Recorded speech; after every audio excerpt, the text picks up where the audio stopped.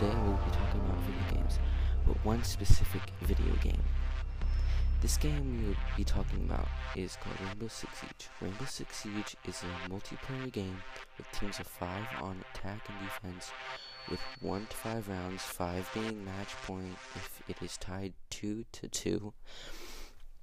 Rounds in a match switch between attack and defense after 2 rounds of the match.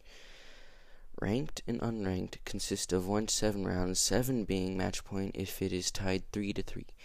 The ranked and unranked matches also have an operator ban phase, where they ban 2 of the 26 operators on attack and 2 of the 26 operators on defense. The game modes are always randomized, which means you will either play bomb, hostage, secure the objective.